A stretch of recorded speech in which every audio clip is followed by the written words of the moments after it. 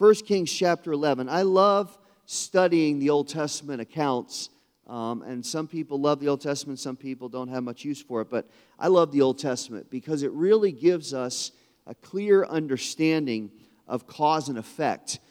Throughout the accounts, especially as you look at Samuel, Kings, Chronicles, you look at Esther, you look throughout not so much the prophets, but more in terms of the narrative from Genesis up until Psalms, you see the cause and effect of situations where people made decisions, people did things like we saw last week that played out, especially things that have spiritual significance. And you can see the decisions that they make and then what happened. Now, last week we studied two kings who came from very similar situations but followed very different paths because of where their heart was and because of the spiritual feelings, the spiritual inclinations of their heart, and then the decisions they made out of that. We saw that they went on very divergent paths and had different results. Well, this morning we're going to look at the king who preceded them, Jeroboam. Now, Jeroboam was the first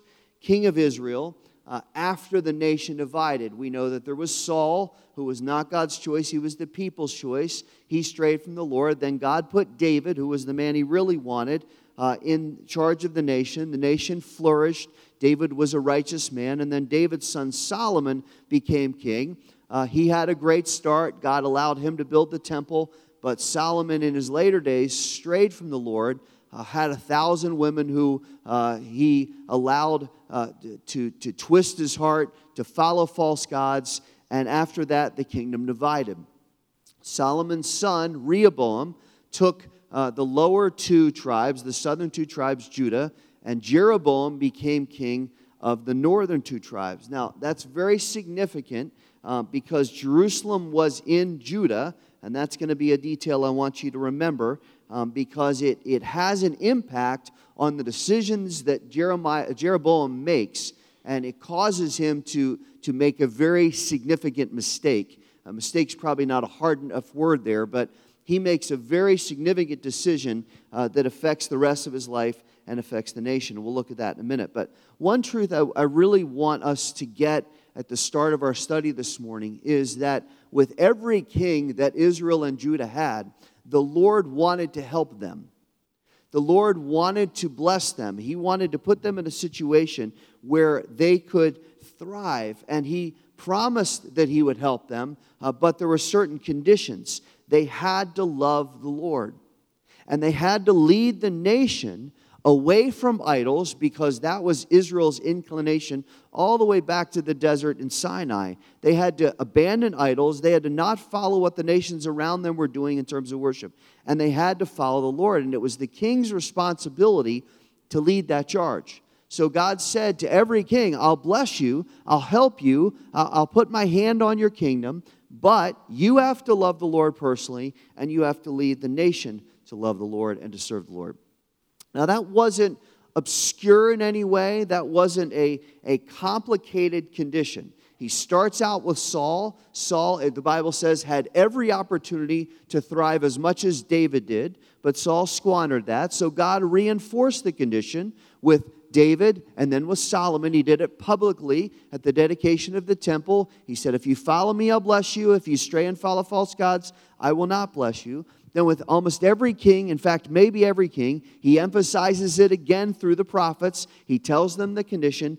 And then you add to that the fact that the law told them this, that history told them this. They could go all the way back through the national history, and Israel had a great sense of its history, probably more than we do. So they could look back at what had happened, the cause and effect of decisions that had been made, and then they could look at each king that had come before them. And they could see that when you didn't follow the Lord, trouble followed, God didn't bless it. When you did follow the Lord, God blessed it. Now we've got to get that truth right at the outset this morning, because every time we study the Word, God tells us this is what's best for you. This is what's best for your faith. He doesn't hide it. The Lord is never deceptive. He's never tricky. He's never obscure in terms of what He wants us to know. In fact, when you study the Bible, it's very clear. Some of you maybe aren't as comfortable with that. Maybe you didn't grow up studying the Word because of your religious tradition. But when we get to the Word speaks to us. And if we can't get that, then we need to learn how to study the Bible better, or we need to ask the Lord, Lord, help me, because I'm reading this, I don't quite get it, I need your Holy Spirit to make it clear to me. And when we pray that, God gives that to us. So we have an amazing resource in our hands. This book that we hold is given to us by our loving, gracious God, who wants to tell us exactly what we need to know and says, here's truth that you need to apply to your life. And this passage, we're going to look at kind of sections of chapters 11 to 14. This passage tells us that. Now, we first see Jeroboam, if you're in 1 Kings 11, we first see him in this chapter. And the Spirit details kind of Solomon's fast fall and how he let his heart wander and how he was worshiping false god. So in response to that, the Lord surrounds him with opposing nations, and they kind of create turmoil for Solomon. So the end of Solomon's reign as king is kind of in strife, and there are nations that are coming against him, and nothing's really going well. Now, his son, Rehoboam, kind of grabs the reins, but that doesn't go very well, and we're going to see what happens. There's somebody that's in Solomon's household, and his name is Jeroboam. And Jeroboam, Solomon looks at him and says, he's got some leadership abilities. I think I can trust him, so he promotes him. So Jeroboam kind of becomes elevated in the house of Solomon, and he starts to develop his potential. And one day, he's traveling outside of Jerusalem on the king's business, and as he's going outside of Jerusalem, he runs into a prophet. The prophet's name is Ahijah. And Ahijah has a very unique and specific message for Jeroboam. Let's pick it up, chapter 11, starting in verse 29. Came about at that time when Jeroboam went out of Jerusalem that the prophet Ahijah, the Shilonite, found him on the road. Now Ahijah had clothed himself with a new cloak, and both of them were alone in the field. Then Ahijah took hold of the new cloak which was on him and tore it into 12 pieces. And he said to Jeroboam, take for yourself 10 pieces, for thus says the Lord God of Israel, behold, I will tear the kingdom out of the hand of Solomon and give you 10 tribes. Now drop down to verse 35. But I will take the kingdom from his son's hand and give it to you, even 10 tribes. But to his son I'll give 1 tribe, that my servant David may have a lamp always before me in Jerusalem, the city where I've chosen for myself to put my name. I will take you, and you will reign over whatever you desire, and you will be king over Israel. Then it will be, here's the condition, look at verse 38, then it will be that if you listen to all that I command you, and walk in my ways, and do what's right in my sight, by observing my statutes and my commandments, as my servant David did, then, it's an if-then, if you will listen, then I will be with you, and will build an enduring house as I built for David, and I will give Israel to you. Now, the last 2 verses we read, verses 37 and 38, are the absolute key to Jeroboam's life. Everything that happens from 1 Kings 11:38 on is dependent on what Jeroboam does with these 2 verses. We may not have that kind of clarity in our own lives of this is what you have to do, this is the result. But we do have clarity from Scripture of what God expects for us. Now, I'd love for a prophet to walk up to me tomorrow and say, all right, Rhodes, here it is. This, and this. If you do this, God will do this. If you don't do this, God will do this. All of us would desire that kind of personal, kind of eyewitness, tangible clarity from the Lord. But we do have that clarity. We may not have a prophet walk up to us and say, this is what's going to happen. But we are told exactly in Scripture what God is going to do and what God expects from us. Jesus says in John 15, if you'll obey my commandments, you will remain in my love, and my joy will be in you. And I'll no longer call you servants, I'll call you friends. James 1 promises that if we continue in and obey the perfect law that gives freedom, we will be blessed in all that we do. Now, we don't have Ahijah, but we have something better than Ahijah. We have the Word of God, 66 books that the Spirit of God gives us. And He tells us very explicitly there is a cause and effect in play. If you trust the Lord, if you love the Lord, if you obey the Lord, if you serve the Lord, He will bless you beyond measure.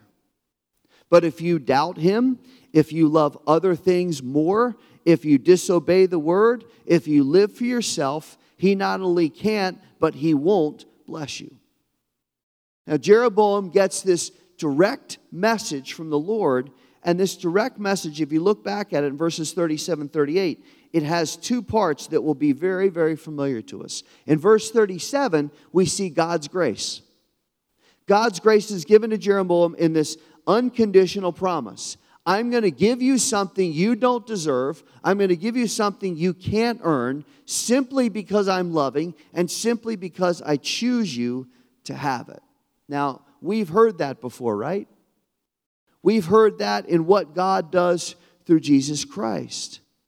That God gives us something we don't deserve, salvation and forgiveness, that He does it simply because He loves us. There's nothing we can do to earn it. There's nothing we can do to merit it. God simply chooses to do it because He chooses to do it.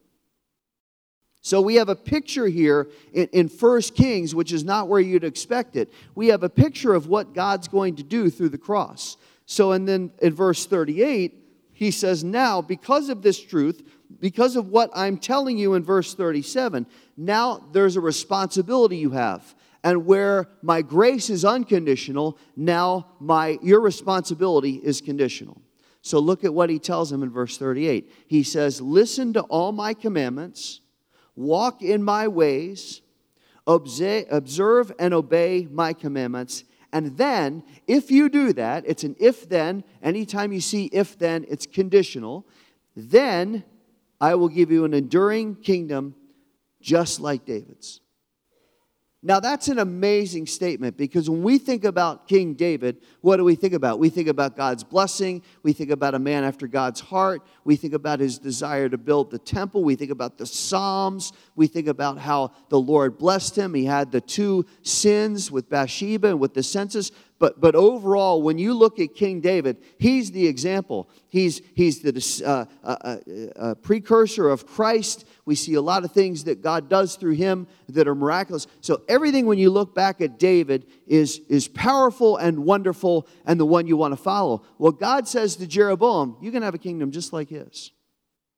You can be just like his, and I will bless you in the same way. It will be equal to the one who's the most blessed, the one who is eternally blessed by me. I'll give you control of the nation. That nation will endure. Your kingdom will endure. And I'll have my hand of favor on you. In other words, Jeroboam, listen to me. Ahijah's telling you, you're set for life.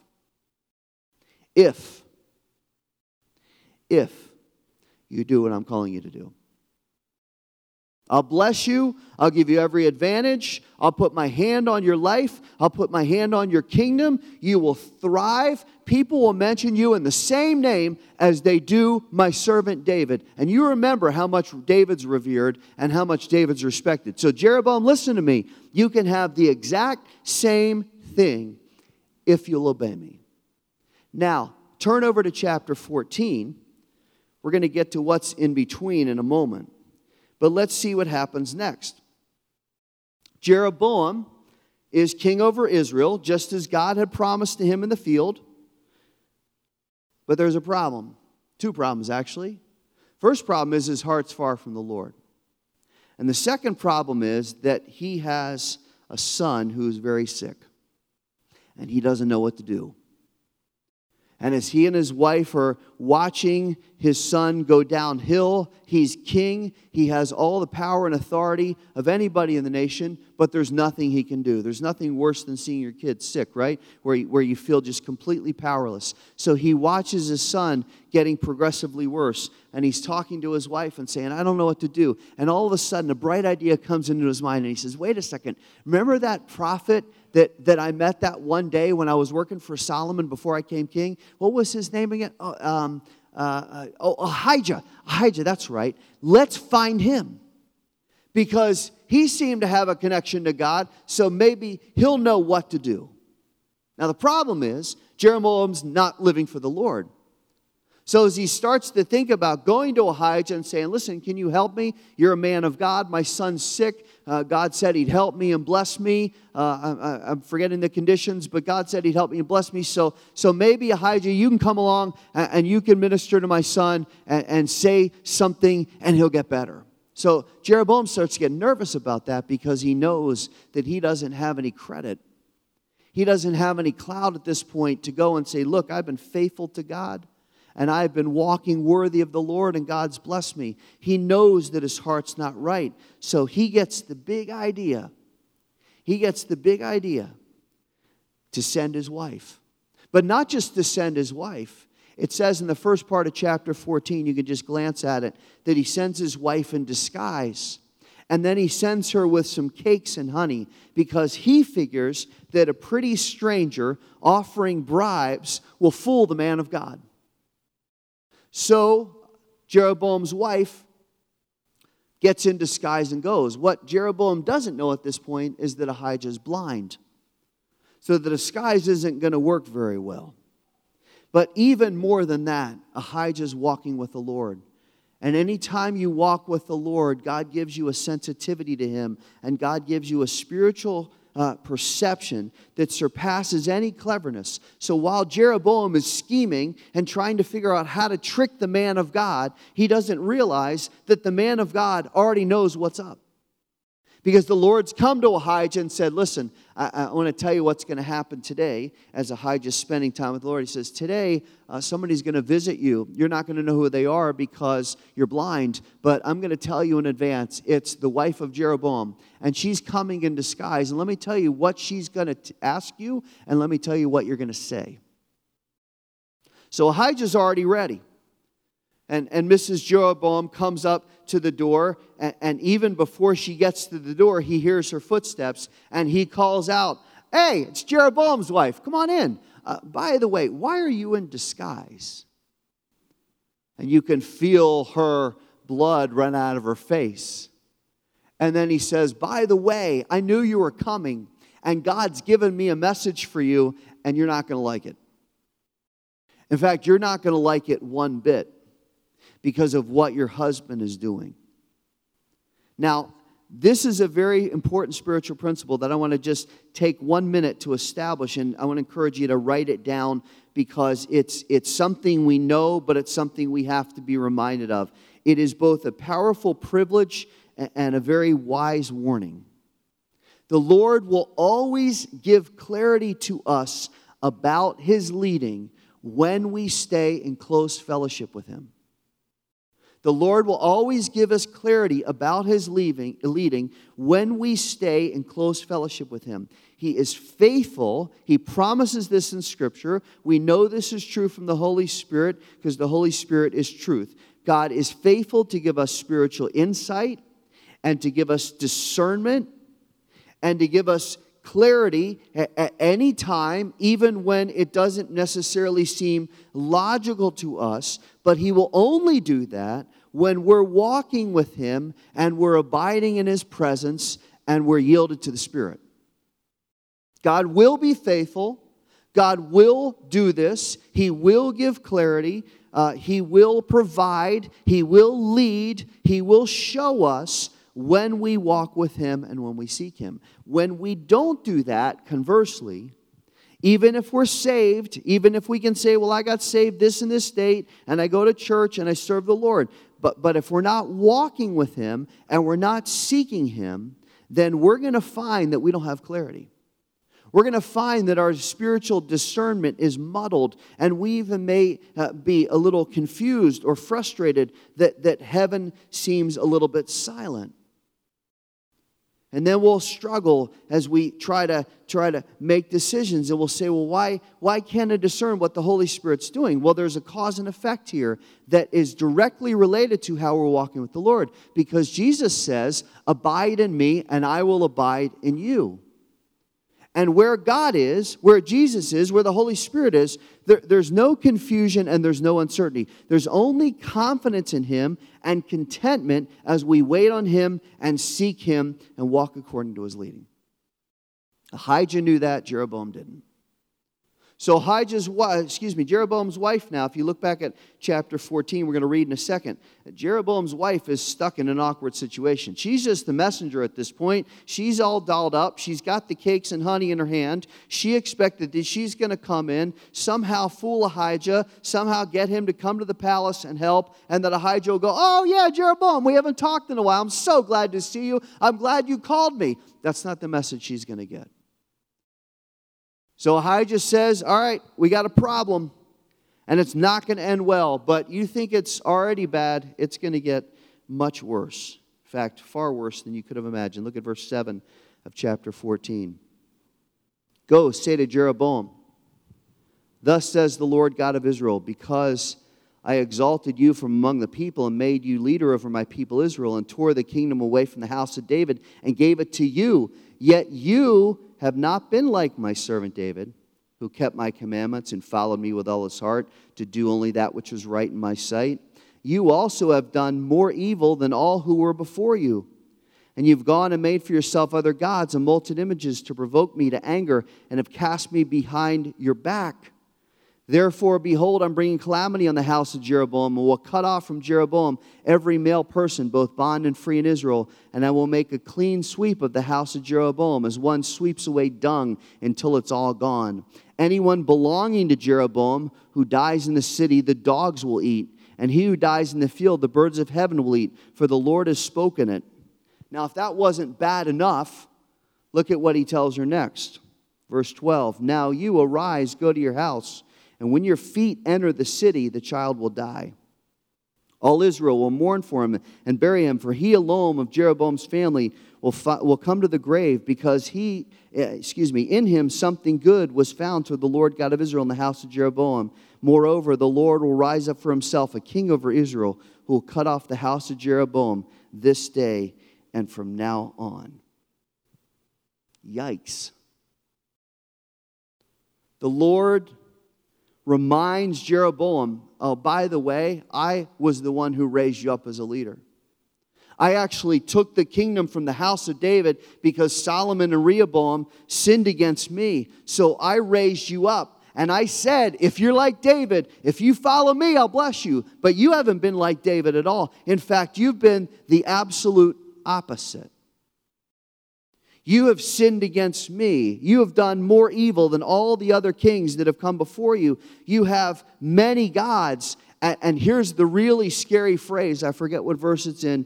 It's in verse 9. The really scary phrase is, you've tossed me behind your back. Careless indifference. Putting a priority on something other than the Lord, not seeking the Lord, not trusting the Lord, not walking with the Lord. He says, all you've done is you've created false gods, you've thrown me behind your back, you've disregarded me, you've done nothing with me, and you know what? Judgment's coming, because I'm not going to be mocked. I'm not going to be mocked. What a sobering prospect for our own nation. We've mocked the Lord. We've disregarded the Lord. The Lord increasingly every day is being thrown behind our back. And God says, I'm not going to put up with that for long. And he says to Jeroboam's wife, I'm going to discipline the nation because of Jeroboam. And not only is the kingdom done, instead of being eternal like it could have been, but Ahijah tells Mrs. Jeroboam, when you go back home, the moment you step foot in the city, your son's going to die. You won't even be able to run quickly to the house and see him to say goodbye before he takes his last breath. I'm not going to allow that. This is how much God hates sin. He says, the moment you step foot, the moment you cross the city limits, your son's dead. Can you imagine that walk back? Can you imagine how slowly she must have walked?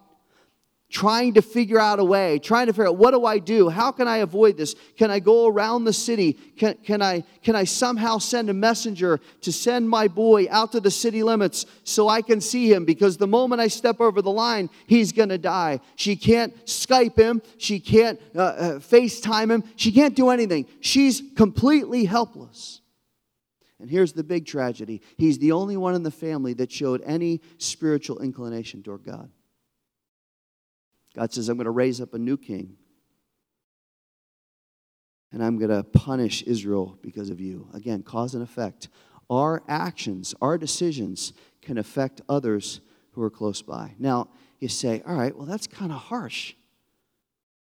What happened here between the first visit with Ahijah out in the field where everything seemed wonderful and there was blessing coming and God says, I'll help you and I'll give you an eternal kingdom if you follow me. What happens between the first meeting and the second meeting, which now is full of judgment and despair and unhappiness and a harsh indictment of Jeroboam and a statement that the kingdom is going to be changed? Well, turn back 2 chapters to chapter 12, because this is where everything seems to happen.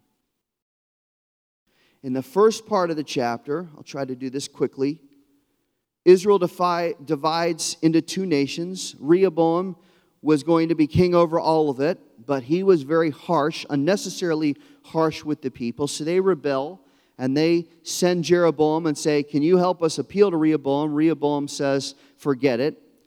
So Jeroboam goes and becomes king of Israel. Rehoboam grabs the two lower tribes, Judah and Benjamin, and in Judah and Benjamin was the city of Jerusalem. Remember, we said we need to remember that fact because it's important. Well, Jeroboam finally becomes king of Israel, one chapter after God told him. And he's on his throne, and he's looking around at his kingdom, and he says, you know what? I'm feeling a little squirrely about this. Because the temple's in Jerusalem, and the people have to go to the temple to worship God. So weekly, they're going to be making the trip down to Judah, which I don't control. And they're going to be making the regular sacrifices at the temple. And then yearly, throughout the year, there are festivals where they're going to go to Jerusalem. And every time they go to Jerusalem, something might happen in their psyche where they get more and more comfortable going somewhere else. And their hearts kind of turn away from me. And maybe when they get down to Jerusalem, they're going to say, you know what, we like it better here, and we want to follow Rehoboam, even though he's been harsh to them. And you know what, I got to do something about that. Now remember, God's kept his word. God has put Jeroboam on the throne. He is the king of Israel. But at this point, and this is where it gets very important, at this point he begins to overthink his situation. And he begins to evaluate his strategic position. And he looks at the fact that the temple's in Jerusalem, which God told him it would be, which God said, I'm not going to give it to you. I'm going to give that tribe, that part of the nation, to David's descendants, because I've said to David, I will always have a throne there for you. You'll always be a light in Jerusalem. So God tells him up front, this is what's going to happen. But God also said to him, I'll help you. But Jeroboam starts to get very anxious. I don't know if he's worried about perception that the temple's there, which makes his nation weaker, or maybe he's worried the people won't stay loyal. Maybe he's insecure. Maybe he's power hungry. Maybe he's worried about the loss of tourism. I don't know. It doesn't really matter. Whatever the case, he makes an absolutely horrible decision. Look at verse 26. Jeroboam said in his heart, now the kingdom will return to the house of David. If this people go up to offer sacrifice in the house of the Lord of Jerusalem, then the heart of the people will return to their Lord, even to Rehoboam, king of Judah, and they'll kill me and return to Rehoboam, king of Judah. So the king consulted with his advisors and made 2 golden calves and said to them, it's too much for you to go all the way to Jerusalem. Behold your gods, O Israel, that brought you up from the land of Egypt. Sound familiar? In the midst of his panic, Jeroboam makes a horrible decision. Look at the text again. It says that he said in his heart, if you've got a new international version, it says Jeroboam thought to himself. In other words, he starts to strategize and seek an alternative plan instead of trusting in the Lord. And notice how he assumes the worst. We always assume the worst when we're not walking with the Lord. Oh no, what am I going to do? They're going to go down there and they're going to like it. Then they're going to come back and they're going to kill me. And then they're all going to go back to Rehoboam and I'm not going to be king anymore. And their hearts are going to be turned. Now, there's no confirmation from the Lord. God hasn't told him anything about this. Jeroboam doesn't take time to seek the Lord or even ask of the Lord. How many know it's so important never to get ahead of the Lord? To never start to live in fear and to panic. Lack of faith in God's provision causes us to make very poor decisions. We start to panic about what's uncertain, and then we start to worry that we're going to miss out on something that we should have instead of just waiting patiently on the Lord. And there's this fear of the unknown, and then we start to listen to people, and he goes to his advisors. One of his advisors should have said, wait a second, Jeroboam, stop. Do a timeout here. Wasn't there a prophet that you just talked to that said God will establish your kingdom as long as you follow him? You know what? Instead of us panicking and trying to grab Jerusalem back, maybe we just need to trust the Lord. Where was the person in his life that said that? Jeroboam panics. And in verse 26, look at it. We're going to draw a conclusion here. Jeroboam acts in his own wisdom. That's an oxymoron, by the way. He acts in his own wisdom and he overrides the Lord instead of remembering God's promises and being faithful to trust. And look at what he does. He starts his own religion. He appoints anybody who wants to be a priest to be a priest. Doesn't matter if you're a Levite. We're not going to go by those old rules anymore. You want a title? We'll give you a title. You got money? Give us a little payola. We'll make you a priest. And then he establishes his own festival. He changes the date of the Feast of Tabernacles. The Feast of Tabernacles was significant because it was what Israel celebrated in the wilderness, commemorating the deliverance from Egypt. So he says, you know what? Feast of Tabernacles isn't going to be on the 15th day of the 8th month. We're going to put it on the 15th day of the 9th month. In other words, we're going to remove all traces of what God's done in the past, and we're going to set up our own festival because we're more wise than God. But that's not even the worst thing. The worst thing isn't that he sets up his own religion. The worst thing is not that he sets up his own festival. Look at what he does. The worst thing he does is make not one, but 2 golden calves.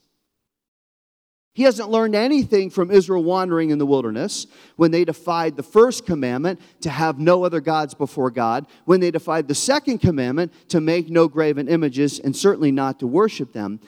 And they, remember in the wilderness, gave the calf credit after they took the rings and their necklaces and the jewelry and they watched Aaron melt it down and form this calf, even as the thundering and lightnings up on Sinai and they're hearing the voice of God.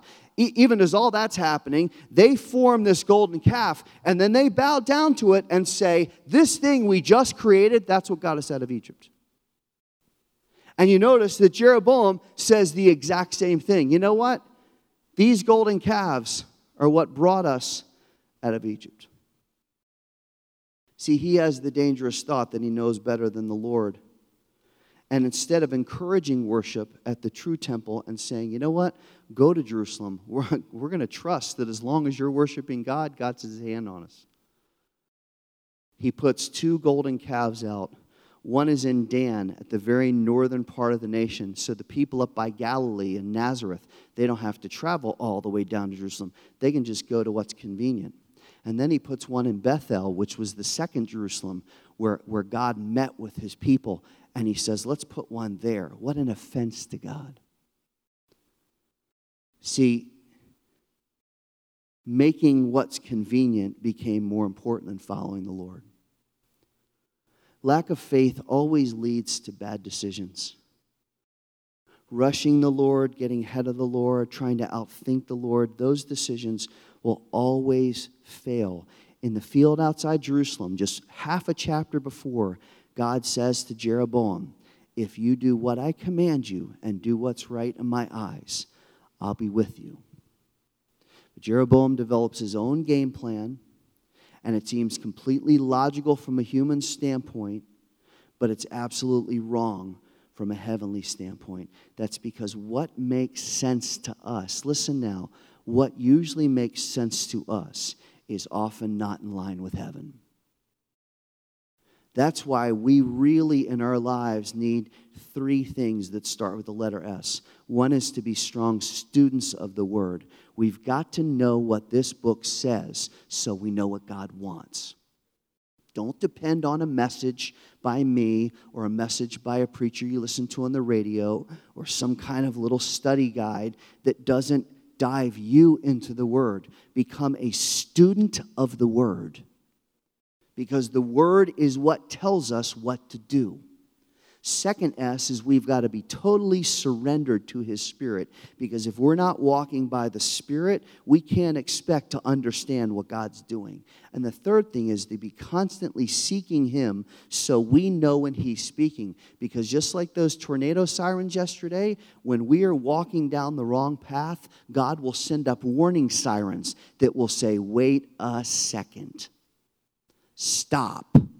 You're not on the right path. There's the way of escape if it's temptation. You need to come to me, abide in my presence, talk to me, listen to me, study my word, get counsel, because you need to walk in the right path. Now, the enemy's constantly pushing against all of those things. And then he lies to us and says, look at all the things you have to offer. You are so much wiser than God. It sounds like Genesis 3. You're so much smarter than God. You know so much better than God. And you know what? Work really hard, have a bunch of distractions, do your own thing, take care of what you want to do. You can serve God later. Once you get everything together, then you can serve me. Serve the Lord, excuse me. And it's all a lie. What does Jesus Himself tell us in Matthew 6? He says, seek first what? Tell me. Seek first the kingdom of God. And then, after you seek the kingdom of God, all these things will be added. See, nothing's more important. We can't justify anything earthly in light of that verse. So let's finish. Jeroboam thinks he's very smart. It makes all the sense in the world. You know what? Instead of letting the people go down to the other nation, let's keep the people close. Let's do what's convenient. Let's make it easier on them in order to keep the crowd. And you know what? We'll compromise the truth, and we'll make things more accessible, and we'll make them user-friendly, and we'll give some substitutes for what God really says, because we want to make sure everybody has what they need. By the way, that line of thinking is the underlying reason why Christianity is less effective and more well-off course in 2015. I heard a pastor once describe it as Jeroboam religion. And you know what? That Jeroboam religion has leaked into our faith. If Jeroboam was worried based on the promise of God, he should have gone and sought the Lord and rest in His promise. But lack of faith listens to our faulty reasoning rather than seeking the Lord. And it may seem obvious and it may seem logical, but when we seek the Lord's approval, He will show us exactly what to do. And His plans are always perfect.